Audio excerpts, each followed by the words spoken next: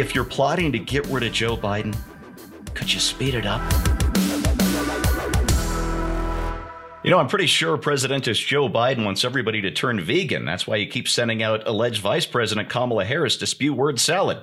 Hey, everybody, I'm Steve Green with Bill Whittle and Scott Ott, and this is Right Angle, brought to you by the members of BillWhittle.com. And if you're a member or if you're not a member, do us a quick favor. Hit that like button, that share button, that 5-star button, that notification button, whatever that button is that lets them know that you like this stuff, and it lets us know too. That'd be great. Every little bit helps. It really does. All right, gentlemen, I've got a deeper issue to get into here, but first, before we do, I have to share with you 32 seconds of Kamala Harris, Mystic Voyager into time and space. The governor and I, and we were all doing a tour of the library here, and talking about the significance of the passage of time. Right? The significance of the passage of time. So when you think about it, there is great significance to the passage of time in terms of what we need to do to lay these wires, what we need to do to create these jobs. And there is such great significance to the passage of time when we think about a day in the life of our children. All right. Scott, it seems like every week we get another one of these clips of Harris just not having done her homework and trying to wing it and doing badly.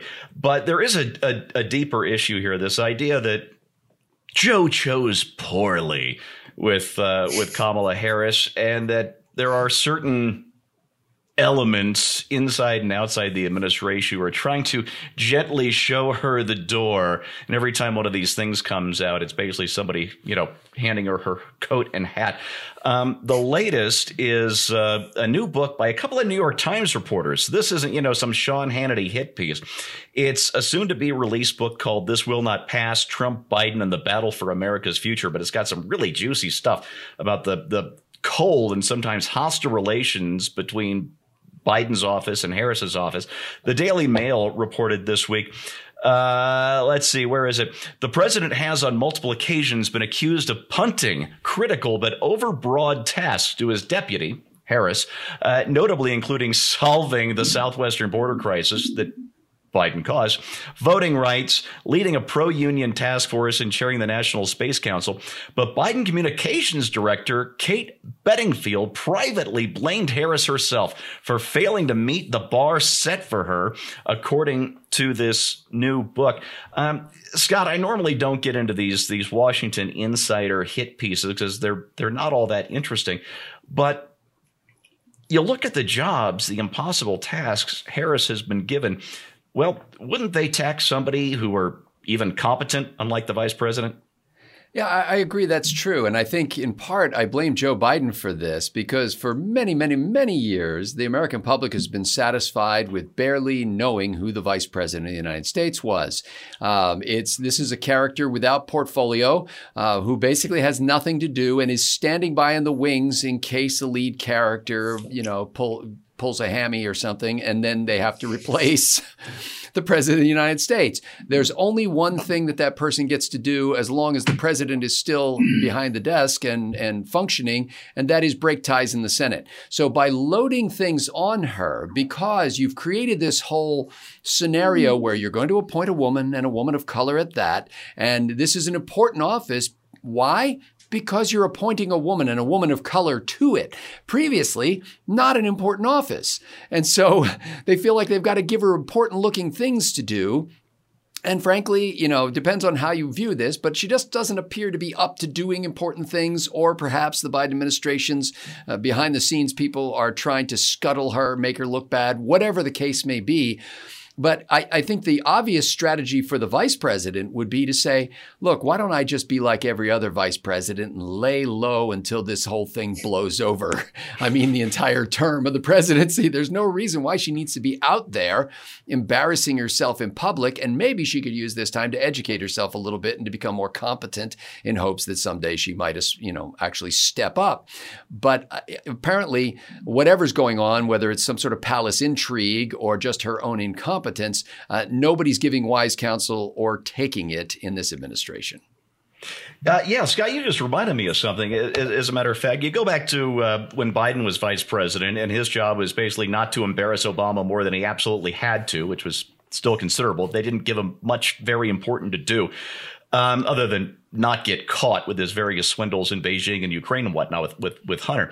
And then you go back to Vice President Cheney, who more or less served as President George W. Bush's prime minister.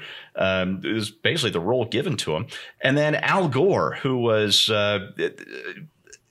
really an elevated vice president. I don't mean that necessarily in a good way, like he was a good VP, but Clinton gave him a lot of important jobs to do. You always saw them palling around together, and they really did seem like a team, which was very unusual.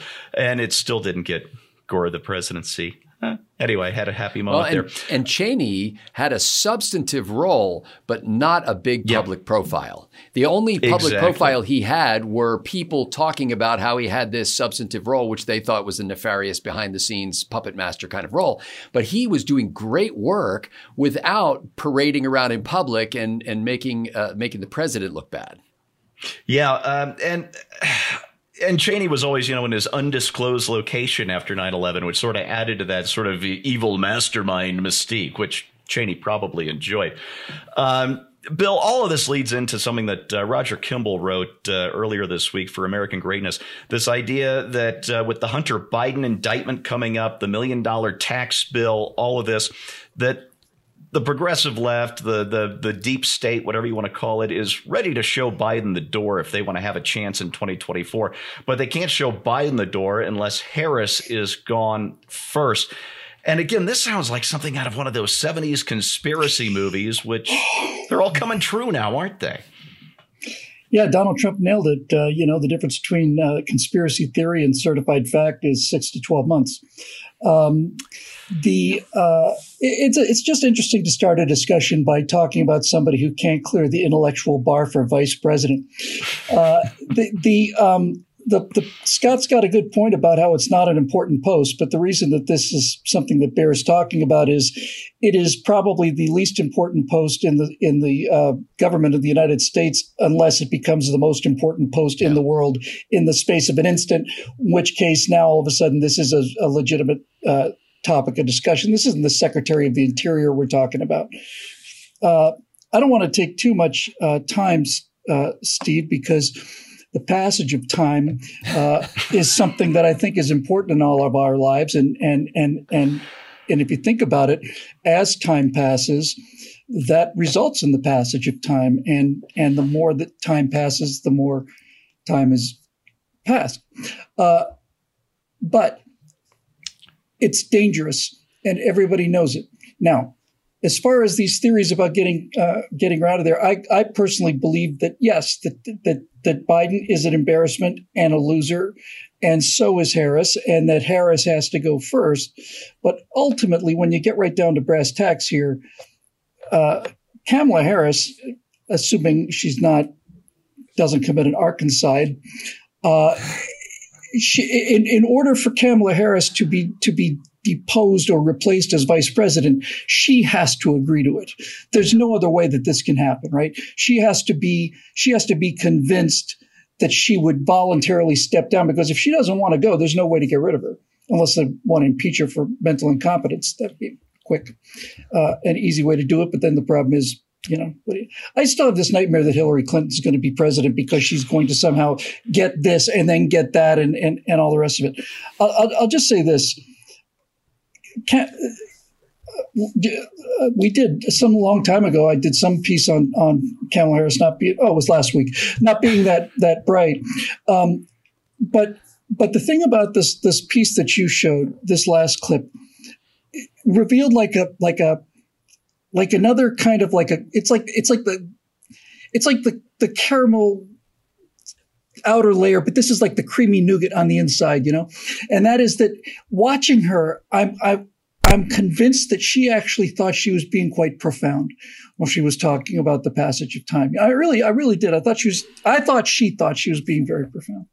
You can make the passage of time something interesting. You could talk about time being our actual direction through a fourth dimension at a rate of 1 second per second. You could talk about that.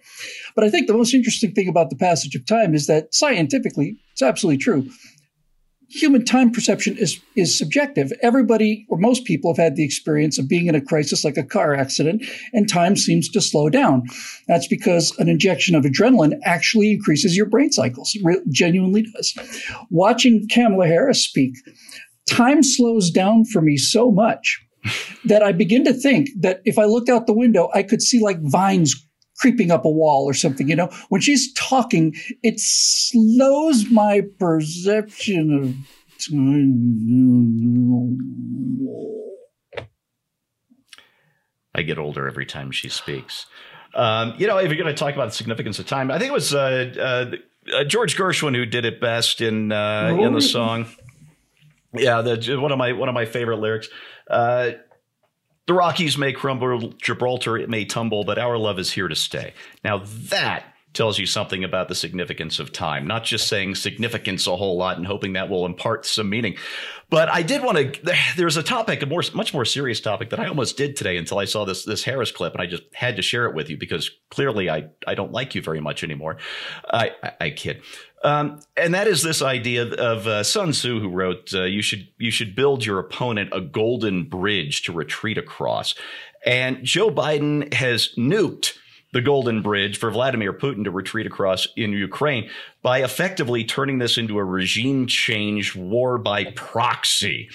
He's called Putin a war criminal, and that summons images of Nuremberg or the Hague. Privately, somebody in the White House told Neil Ferguson, the historian, that the only way out for Putin now is to leave. And considering Putin's job, that's probably a death sentence. So if you're Vladimir Putin, Joe Biden has essentially told you that it'd be better to use chemical weapons or nukes in Ukraine than to surrender because they want you gone and they're not going to let up the pressure until you're gone. And so let's just let creaky old Joe Biden talk our way into World War III, shall we? No. So let me finish with this. Dear deep state people, I know you're watching this, even if it's only on an NSA server somewhere. If you're plotting to get rid of Joe Biden, could you speed it up? Thanks. That's your right angle on that, brought to you by the members of BillWhittle.com. Thanks so much for watching. We'll see you next time, if there's still a world.